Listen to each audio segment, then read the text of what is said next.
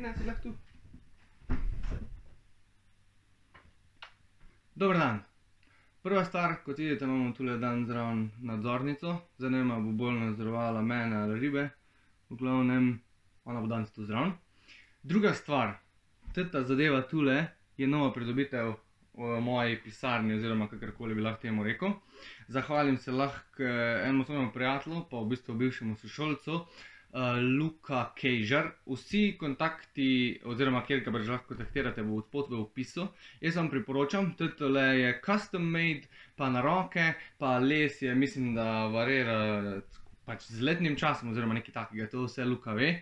Tako da ja, če hoče kdorkoli okrasiti svojo pisarno oziroma mizo, karkoli, ne dela sam teh mini sablic, ampak dela pač dejansko več stvari, ne vem, po mojih poželjah tudi. V glavnem to on vse ve, tako da njega kontaktirajte. Od spod še enkrat bojo vsi podatki do njega, tako da če pa koga še kaj zanima, pa itak v komentar napiše. Danes bomo pa v bistvu govorili o eni še kar popularni zadevi, ki se ponavadi, če se že uporablja, ali se uporablja narobe, ali pa se uporablja prav, ponavadi ljudje ne vejo, zakaj jo uporabljajo. Pa samo zaradi tega, ker so pač videli enega drugega, bo pa zdaj on to tudi uporabljal. In sicer na željo ene izmed mojih patronk si bomo danes pogledali, kako se pravilno, oziroma kako naj bi se pravilno uporabljal foam roller, oziroma valjček, ki se uporablja za samo masažo. Prvo bomo šli skozi ene par raziskav, ki so pač gledale določene stvari, na katere lahko vplivajo foam rollerji oziroma sama masaža z valjem. Pol bomo pa na koncu zaključke potegnali, pa bom jaz povedal tudi, kako jaz sam uporabljam valjček, kako vidim iz prakse, da se lahko uporablja, pa kako naprimer koristi tudi mojim strankam, če ga pač uporabljajo. Ok, pa še zadnja stvar, preden se spustimo v vlog, bi se pa rad zahvalil vsem svojim Patreon podpornikom, ki me še vedno spremljajo, pa pomagajo, da se moj kanal, pa moja vsebina razvija v to smer, ko se razvija. Zdaj pa lahko gremo na vlog.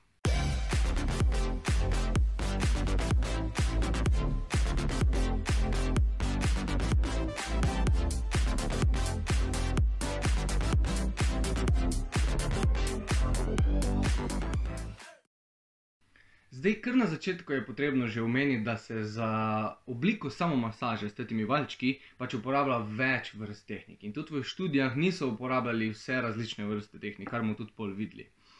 Eni priporočajo zdaj, da se valjčkaš po dolžini mišice, se pravi gor pa dol, eni priporočajo, da se valjčkaš levo desno, eni priporočajo, da sam najdeš trigger točko, tam zadržiš pa pol mišico gibaš, to je tudi meni osebno najljubša tehnika. Eni v bistvu govorijo, da je valjčkanje bullshit, pol se bojo najdli spet eni tretji, tako da tehnik je full work. Bom danes tudi v vsaki raziskavi, pač ko si bomo pogledali, povedal, katero tehniko so uporabljali, pol na koncu bomo pa vse, tako sem rekel, zaključku si pogledali, katero bi jaz, pa na kak način.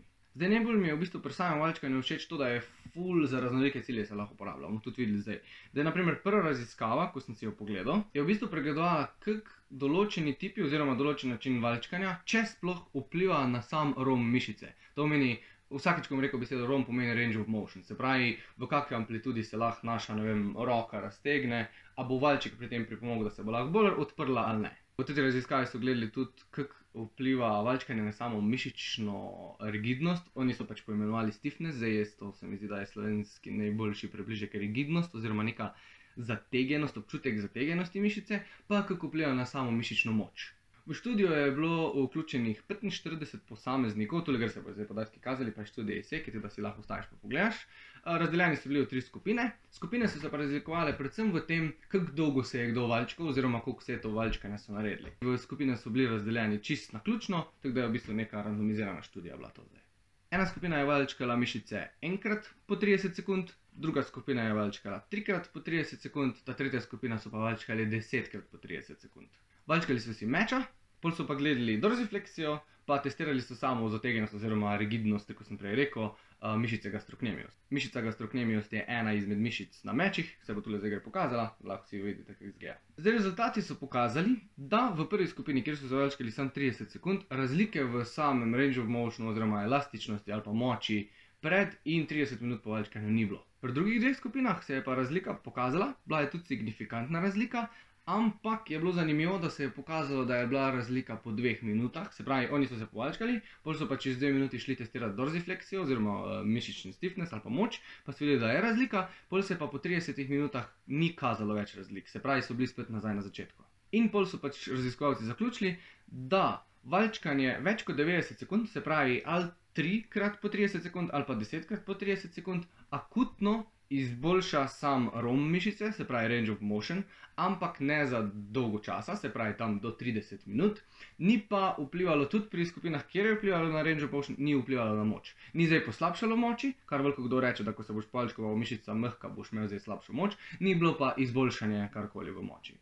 Stiffness se v bistvu itak ocenjuje bolj, je to subjektivna ocena, se pravi, en reče, ja, meni se je zdelo, da je bolj zategena, eni ne. Sicer oni so preverjali z dorsifleksijo, tam se pač je pokazala razlika, plus stiffness so ocenili, da je bil malo manjši. Se pravi, valčkanje je akutno in kratkotrajno vplivalo na gibanje samih sklepov oziroma amplitude v samih sklepih, ki so jih lahko pač mišice dosegale.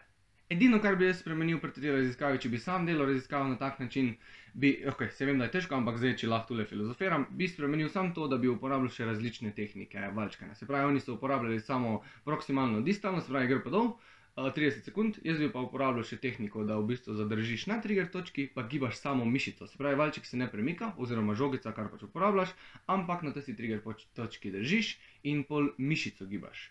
Teta mislim, da je še bolj učinkovita tehnika, vsaj iz vidika pač občutkov. In točno to je v bistvu gledala tudi ta naslednja študija, tako da zdaj tule z rezultati ne bom utrujil, ker je gledala skoraj čist isto stvar, samo so uporabljali valček, pa dve različni tehniki, pa valček z vibracijo, se pravi, da je še zraven povzročil vibracije, da ne samo, da si ti valčko gre pa dol, da je še malo treslo mišice levo desno oziroma pač vse smeri. Pokazali so se isti rezultati, približno rezultat iz vidika range of motiona je se držal do 15 minut, po 15 minutah oziroma pri 30, ko so zmerili, pa ni bilo razlik v range of motionu. Tako da spet akutni vpliv na mišice oziroma na range of motion mišic je. Zdaj, te študije, ko si jih bomo pa tule v nadaljevanju pogledali, so pa v bistvu gledali tudi to, kar mene bolj zanima, in sicer, kako lahko samo valčkanje med treningom, po treningu, pred treningom vpliva na DOMS, zakasnjeno mišično bolečino ali pa muskel fiber.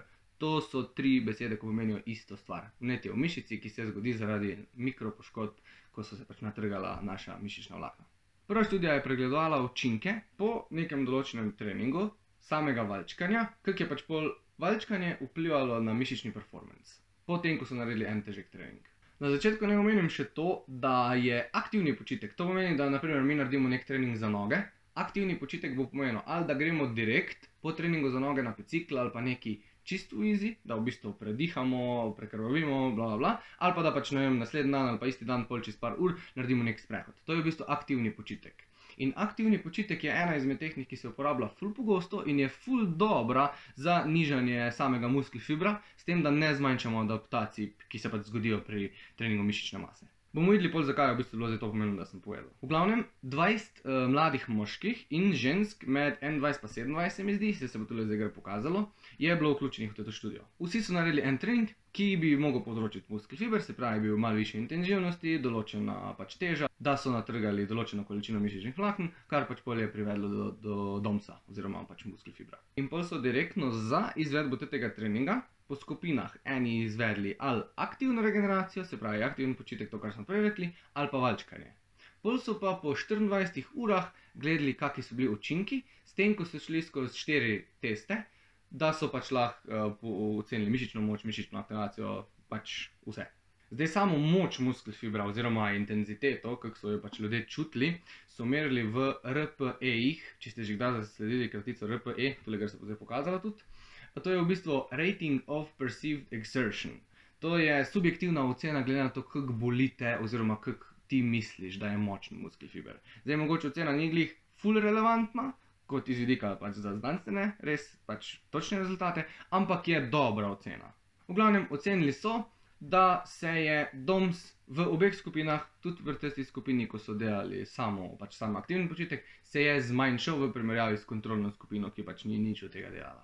Pokazalo se je, da je pri 3 od 4 vaj, ki so jih pač pol testirali, bil muskel fiber ocenjen manjši v primerjavi z kontrolno skupino, z tem RPE-jom, ampak niso bile pa razlike signifikantne med tisto skupino, ko je izvajala aktivni počitek, ali pa med tisto skupino, ko je izvajala valčkanje. Je bilo malo boljš pri skupini, ki so valčkali, ampak ni bilo spet take razlike, da bi lahko rekel, da je pa eno ful boljše od drugega.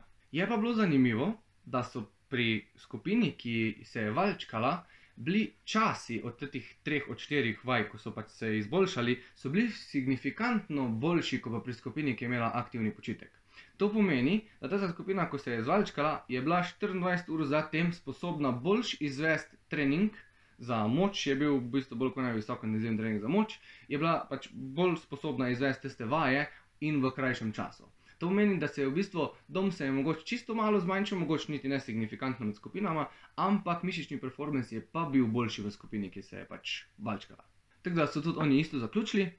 Sam RPE oziroma ocena muskel fibra oziroma bolečine ni bila neki različna, je pa bil mišični performance boljši v skupini, ki se je valčkala. V drugi so pa v bistvu gledali isto iz vidika muskel fibra, ampak so naredili na malo drugačen način. Spet so bili trenirani posamezniki, mladi, mislim, da od 24 do 36 let, se bo spet tule pokazalo, ki so izvajali ekstenzijo kolena. Tu so jih spet razdelili v 3 skupine. Ena je valčkala agoniste, se pravi mišice, ki delajo, ena je valčkala antagoniste, se pravi mišice, ki kontrirajo, v tem primeru so to mišice zadnjih lož, ena je bila pa kot kontrolna skupina in ni delala nič. Zdaj študijo so naredili tako, da so v bistvu naredili eno serijo teh ekstenzij kolena, oziroma ekstenzijo v kolenu, potem so imeli pa 120 sekund pauze in zdaj pač tista skupina, ko ni delala nič, se je 120 sekund pač počivala oziroma sedela, oni drugi dve skupini sta pa 120 sekund valčkale izbrane pač mišice, ali agoniste ali pa antagoniste. Delali so pa serije s težo 10 RM, to pomeni, da so delali s tako težo, ko so jo lahko še oni varno in učinkovito pa lepo premikali za 10 ponovitev. Zdaj prva stvar, ko se je pokazala, je bila to, da in skupina, ki je valčkala agonista ali pa ki je valčkala antagonista, je imela signifikantno boljše rezultate v samem volumnu treninga, potem, ko so v bistvu te trening naredili, pa so pol sprobali trening še enkrat narediti, oziroma drug trening narediti zatem, so bili volumensko signifikantno boljši kot skupina, ki ni delala nič. Pokazalo se je pa tudi, da se je ocena samega muskel fibra, oziroma kak je on mislil, da je utrujen oziroma razbolen, se je zmanjšala v obeh dveh skupinah, ki sta se valčkale. Zdaj, bil je mogoče celo malo manjši pri skupini, ki je valčkala agonista, se pravi tisto mišico, ko je delala, kar je po eni strani meni tudi logično, ampak una skupina, ko pa ni delala nič, je imela pač bolj hudo razbolene mišice.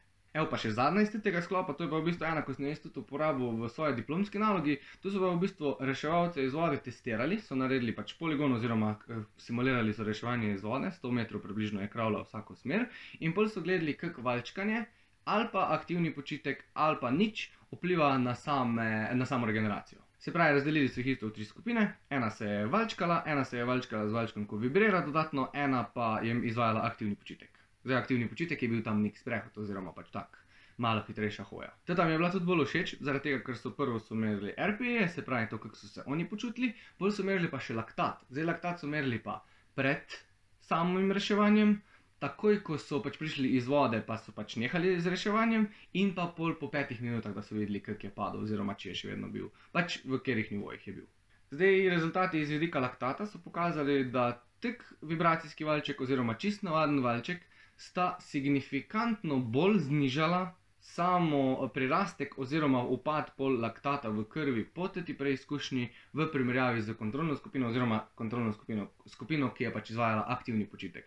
Čeprav je aktivni počitek zelo dobra tehnika, to smo že prej razjasnili, glih zaradi tega sem to prej povedal. Zdaj pa, kaj se je še pokazalo? Pokazalo se je tudi, da če bi mogli pač reševalci pol iti še na eno rundo reševanja, oziroma se pol so tudi to testirali, se je pokazalo, da so mišice bile zmožne narediti več, če so se valčkali s kjerkoli tehniko valčkanja, oziroma zdaj s kjerkoli verzijo valčka, v primerjavi z samim aktivnim počitkom.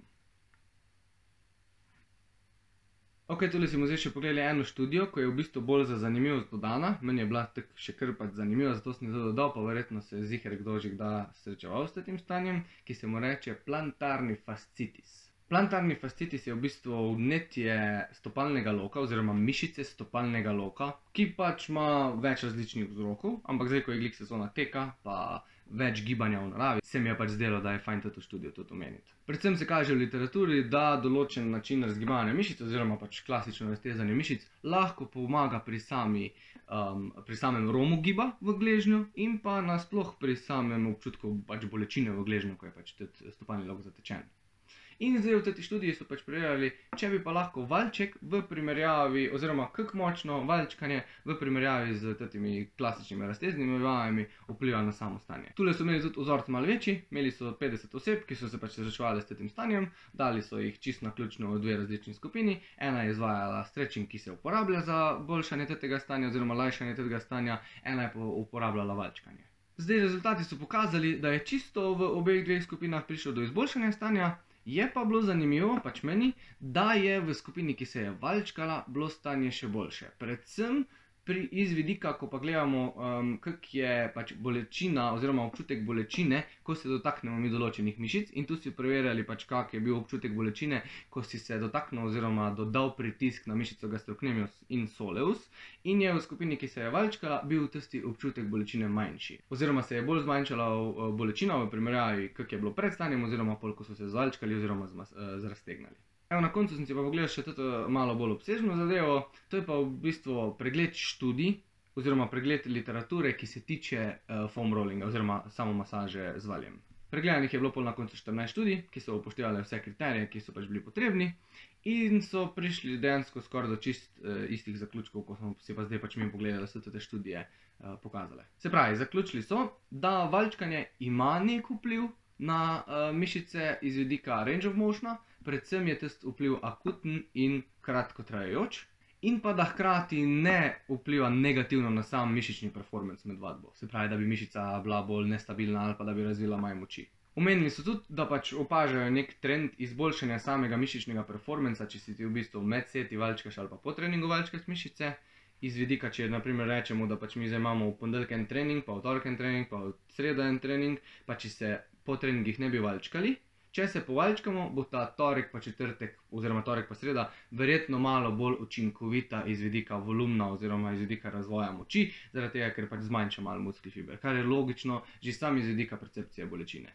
To je pa v bistvu to. Zdaj si pa pogledamo še, kako je moje mnenje oziroma kak jaz uporabljam in jaz priporočam uporabo samega valčka. Jaz osebno v prvi vrsti uporabljam valčkanje oziroma samo masažo z valjem kot neko sredstvo za dekompresijo hrbtenice.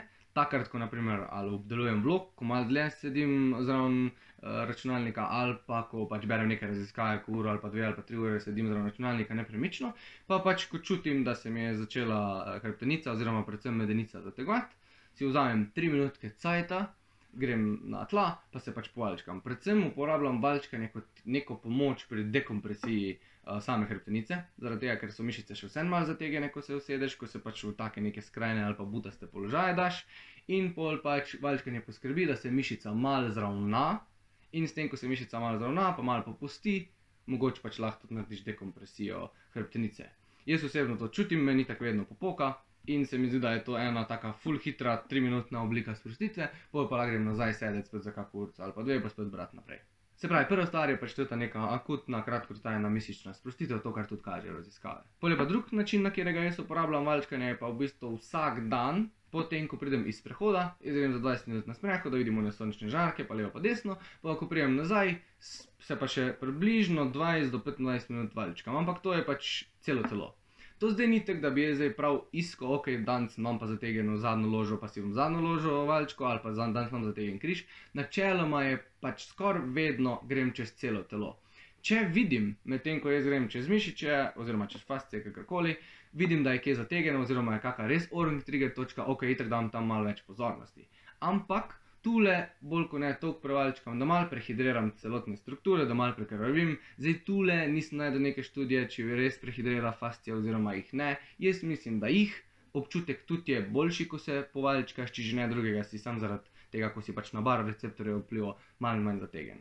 Teda to je v bistvu drug način, na kak način pač jaz uporabljam še valčkanje. In to je v bistvu zdaj pač kar lahko preidem na drug point, da valčkanje je včasih lahko tudi malo placebo. Zdaj pri svojih strankah opažam tudi, da včasih lahko kdo reče, jaz bi se pa ful žvalčkal zato, ko mi paše, pa načeloma ne naredi nič kaj, ampak samo on se počuti, da bo boljši in je dejansko pol pač boljši trening. S tem nič narobe. Včasih kdo reče, jaz se pa ne bom povalčkal zaradi tega, ker se pol celega mehkega počutim. Tudi to je v redu, to ne pomeni, da valčkanje ne deluje. Tako da, tule je spet ful osebna preferenca. Bi pa mogoče dal samo eno opozorilo, da pač sam osebno ne bi priporočil, da zdaj priješ na trening, se mogoče ogreješ tam na nekih eliptičnih mašinah, pa greš pa se 20 ali pa 30 minut orang valčkaš, pol greš pa delati, ne vem, neke težke serije ali pa neke intenzivne treninge ali pa neki, ker tek pa boš mogoče mal masiral mišico, prej tako neko test, pa bo pol cela mehka, pa si lahko narediš. Še vedno, nobena študija to do zdaj ni pokazala, oziroma jaz nisem videl, ampak jaz, če bi mogel malo prakso speljati zadeve, jaz tega pač ne bi delal. Ok, to je v bistvu to. Naredimo zdaj en tak hiter povzetek. Valčkanje v prvi vrsti lahko pomaga zmanjšati muskel fiber, predvsem iz vidika naših občutkov, kako se počutimo, da je muskel fiber hud, oziroma kako nas boli, ko se dotikamo tistih mišic. 100% izboljša samo gibljivost mišic, oziroma predvsem range of motion, kam lahko naša roka naprimer gre nazaj, oziroma naprej, oziroma gor dol, karkoli, ampak je učinek predvsem, v vseh študijah se bolj kot ne kaže, da je učinek akuten in pa da ne traja dolgo časa. To pomeni, če se mi lepo ogrejemo, da damo pa zdaj malo bolj v prakso, če se zdaj naprimer mi ogrejemo, pa imamo naprimer počep nad glavo, pa čutimo, da so naši, ne vem, latissimusi malo zategeni ali pa da je, ne vem, pektorali zategeni, da ne moramo ramenskega obroča toliko odpreti, da bi lahko utež lepo držali nad glavo, lahko se mi pred samo serijo oziroma pred samo izvedbo počepa si povalčkamo to, kar je pa zategeno, ne vem, v tem primeru pectoralis ali pa latissimus, in bo test set bolj učinkovit iz vidika same tehnike izvedbe vaje, kar lahko tudi pol pomaga pri samih, ne vem, gainsih, pol ko delaš, ker si delo pač na pravi način, oziroma pri ojačanju določenih mišic. Teda, na tak način valčkanje se lahko uporablja. Se mi pa zdi, da je dejansko najboljši učinek samo masaže z valjem iz vidika laktata, oziroma ko pač mi delamo nek trening laktatne tolerance, potem, če hočemo, da so naše mišice še učinkovite, se pravi, ne vem, to bi jaz najbolj uporabil v tekmovalnem obdobju, ali pa tako imajo, ne vem, ko imajo določeni športi, imajo več tekmov v enem dnevu, ne vem, neki borilni športi, tako je brazilski jiu-jitsu, ali pa tako je naprimer crossfit, ko sta 2 ali pa 3 workouti na dan. Zdaj, če se boš po prvem workoutu, pa po drugem workoutu povalčko, boš bolj učinkovit na tretjemu, oziroma, če se boš po prvemu povalčko, boš bolj učinkovit na drugemu. Tako da, zato jaz osebno mislim, da ima valčkanje največji vpliv, oziroma na to, se pravi iz vidika samega splakovanja metabolitov iz mišic. Plus verjetno ima še tule vmes kaj tudi pritisk na baroreceptorje. Zdaj nekih posebnih valčkov ne morem priporočati, ker pač posebnih valčkov ni, imamo določene oblike valčkov, lahko tudi zdaj pokažem, kako moj valček izgleda. Moj valček je v bistvu tak, pol je špičast, pol je gladek, ni preveč trd, se pravi je pena, ampak ni zdaj čisto ta mehka. Pol imam pa še v tem valčku žogico. Žogica je v bistvu zato, ker je bolj trda, pa da zadaneš bolj kakšne globoke strukture, žogica izgleda tak. Pol imam pa še tu en čista mali valček, valček ima pa v bistvu žleb. To je za meče, pač, ker je lažje zadeti meča, ko pa sta velikim. Tule je pa žleb v bistvu za tetivo, ko pa manj osebno valčkanje po tetivi, pač čisto na začetku ful paše. Tako da, valčkov zdaj posebnih ful ne morem priporočati, zaradi tega, ker smo vsi si čisto različni pri tem, koliko pritiska nam paše, pol je tudi odvisno, kak fejst imamo muskel fibra po treningih, oziroma itak se od treninga do treninga tudi varira. Tako da, načeloma je treba stestirati, zdaj pač jaz bi še vseeno pazil, da nisem nek sadist, pa me tule vse boli, vmes ko se valčkam zaradi tega, ker takrat se pač bolj zategneš, če te bolj boli v pritisku in se dejansko pač boš kontra naredil, se pravi, ti se boš hotel sprostiti, pa se ne boš mogel, zato ker boš cel zategnen, da še vseeno, preveč med valčkanjem pač ne sme boleti. Hvala za ogled, če imaš kako vprašanje, ga napiš, če sem kaj pozabil povedati, tudi napiš, itak bom odgovoril, drugače se pa vidimo v naslednjem vlogu. Ajde!